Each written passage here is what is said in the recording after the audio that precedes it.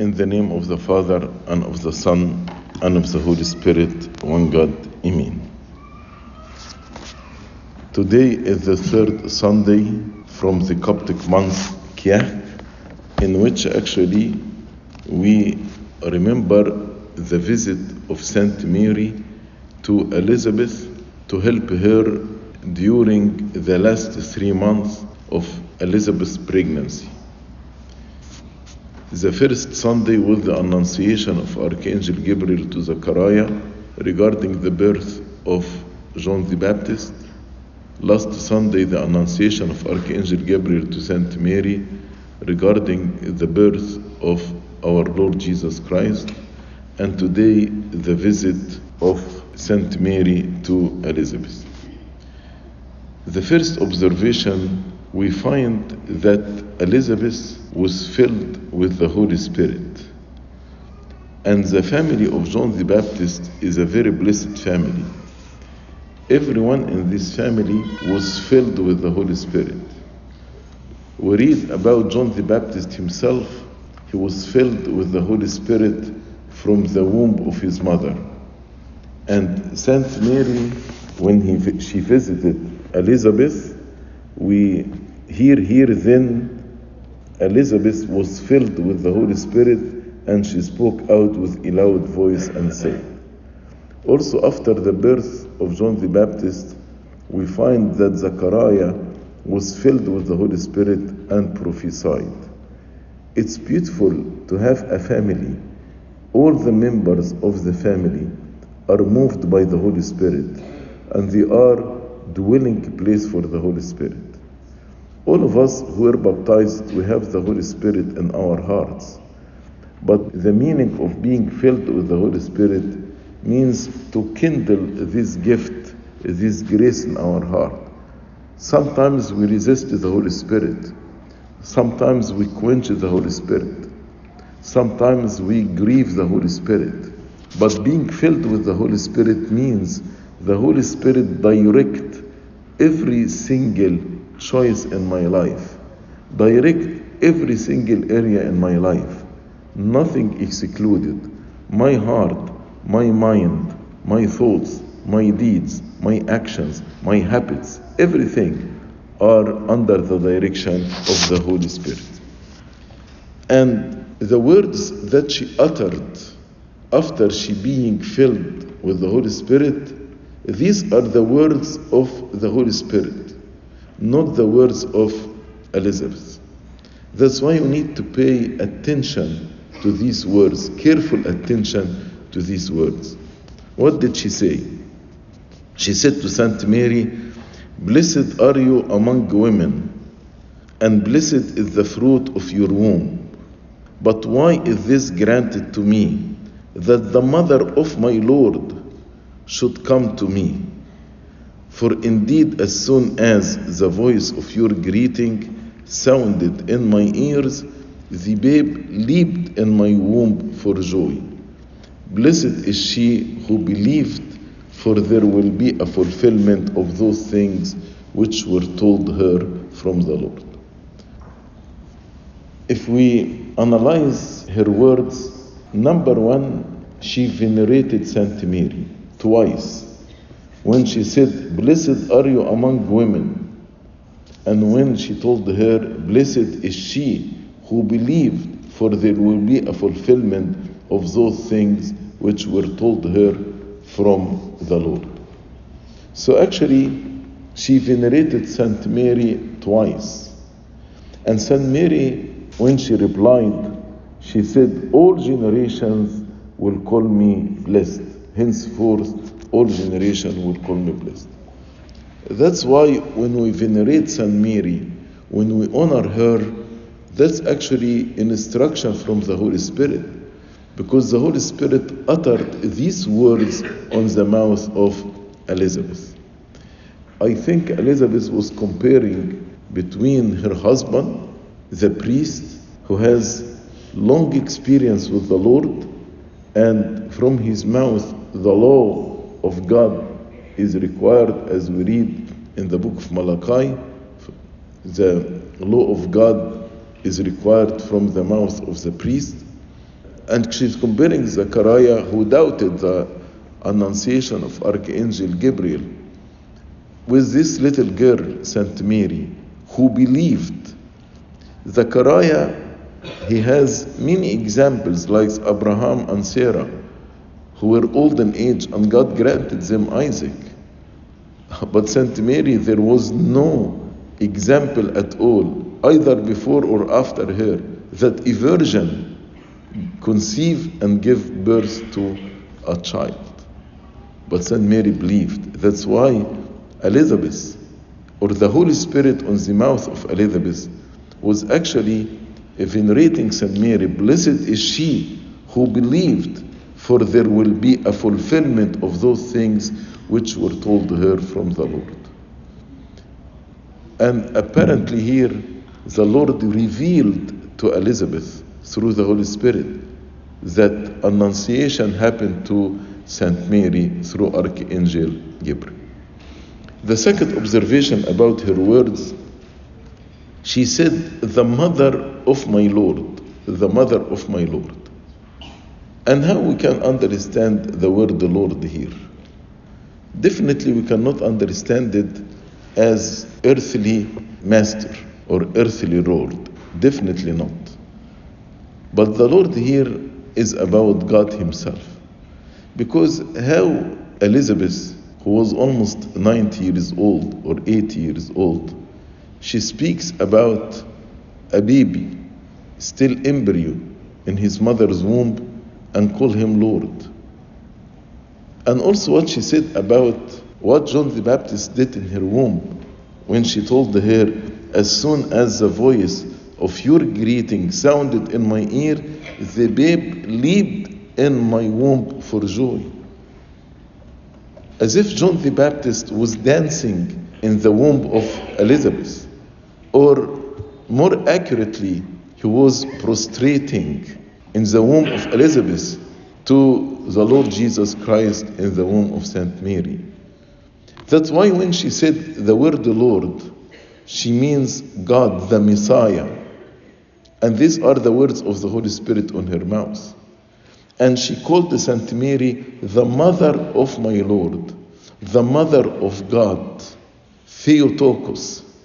This actually term that Nestorius stood against it and said, we cannot call Saint Mary the mother of God. We call her the mother of Christ, because the heresy of Nestorius, he is saying Mary gave birth to just a regular human being. Just a regular human being. Then the divinity dwelled on this human being, which actually is a heresy. Because according to Nestorius, Jesus is a regular man whom we make God. And this is a heresy. But the divinity was not united with a human being, with a man. But the divinity took the humanity from Saint Mary. And the child who was born of Saint Mary is the Son of God. So the divinity took the humanity, the nature of humanity. Baby who is born of Saint Mary is the Holy One, God incarnate. Here we find a biblical confirmation to what the church believes, that Saint Mary is the mother of God. These are the words of Elizabeth, or more accurately, the word of the Holy Spirit on the mouth of Elizabeth. And John the Baptist, when he felt the presence of the Son of God, he prostrated in the womb of Saint Elizabeth. And many fathers compared David when he was dancing in the front of the Ark of Covenant with John the Baptist. The Ark of Covenant symbolizes Saint Mary, because inside the Ark of Covenant there is the pot of manna, Aaron's rod, and the 2 tablets that God gave to Moses. So the 2 tablets is the word of God, and the pot of manna has the manna, the bread of life. And the rod of Aaron symbolizes the wood of the cross, because as this rod blossomed without planting or without watering it, and life came from this rod, in the same way life came from the cross. That's why the Ark of Covenant that contains these three things is a symbol of Saint Mary, who was carrying in her womb the Lord Jesus Christ. David, how he reacted, he was dancing in front of the Ark of Covenant. So the father said, as David was dancing in the front of the Ark of Covenant, because inside this ark there is the pot of manna, the 2 tablets, and Aaron's rod, in the same way John the Baptist danced in the womb of Elizabeth in front of Saint Mary, the Ark of Covenant, who carries in her womb the bread of life, the Savior of the world who will die on the cross, and also the Logos, the Word of God. And Saint Mary responded with a prayer, and she gave glory to God. All these words of praise and veneration that Saint Mary heard from Elizabeth did not make her feel prideful. No. Actually, she responded in a very humble way. She said, I am nothing. It is actually the grace of God who lifted me from this nothingness and exalted me. That's exactly what Saint Mary said. My soul magnifies the Lord. All this glory should be rendered to God. My soul magnifies the Lord. Why? Because he has regarded the lowly state of his maidservant. I'm his maidservant. You call me Mother of God? That's true indeed. But in reality, I am his maidservant. I am nothing. For he who is mighty has done great things for me, and holy is his name. It is not based on my merits, but based on his grace. He has done great things for me, and his mercy is on those who fear him from generation to generation. And she started to explain, he has scattered the proud in the imagination of their heart. God exalts the humble, but resists the proud. He has scattered the proud in the imagination of their hearts, has put down the mighty from their thrones and exalted the lowly. So she is saying to Elizabeth, what you are seeing in me, it is because of his mercy, because of his might, because of his love. He exalted the lowly. He has filled the hungry with good things. I was hungry for righteousness of Christ. As the Bible says, blessed are those who are hungry and thirsty for righteousness, for they shall be filled. So he has filled the hungry with good things, and the rich, those who feel they don't need anything from God, they are righteous, they are self-righteous, he has sent them away empty. Here I'm amazed at the humbleness of Saint Mary. How, with all this praise and with all these words of commending her, how she responded in a very humble way. I am nothing. It is God who exalted me. It is God who has regarded my lowly state. I am in reality his maidservant, but out of his love and mercy and grace, he exalted me to be called his mother. Saint Mary, during this time, I'm sure she was thinking about how she would deal with people, especially like Joseph, when they discover her pregnancy.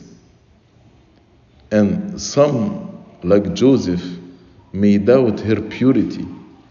and think that she committed a sin. But she says here, my spirit has rejoiced in God my Savior. She was joyful in the midst of this great tribulation because she cannot defend herself. If they accused her of fornication, she cannot actually defend herself. And according to the law, she should be stoned till death. How a person does not lose his joy in the midst of being worrying? Nowadays, many people, they worry. They worry about many things. They worry about their children, they worry about the future, they worry about their health, they worry about the conspiracy of the enemies, many things we worry about it. And once we worry, we lose our joy, we lose our peace. But here Saint Mary, she did not lose her joy even in the midst of this trial. Why? Because her eyes was on God. She trusted that God will deliver her. God will defend her. That's why she said, my spirit has rejoiced in God, my Savior. God will save me. God will deliver me. I trust Him. That's why I'm not worried. He is my light and my salvation, as David said.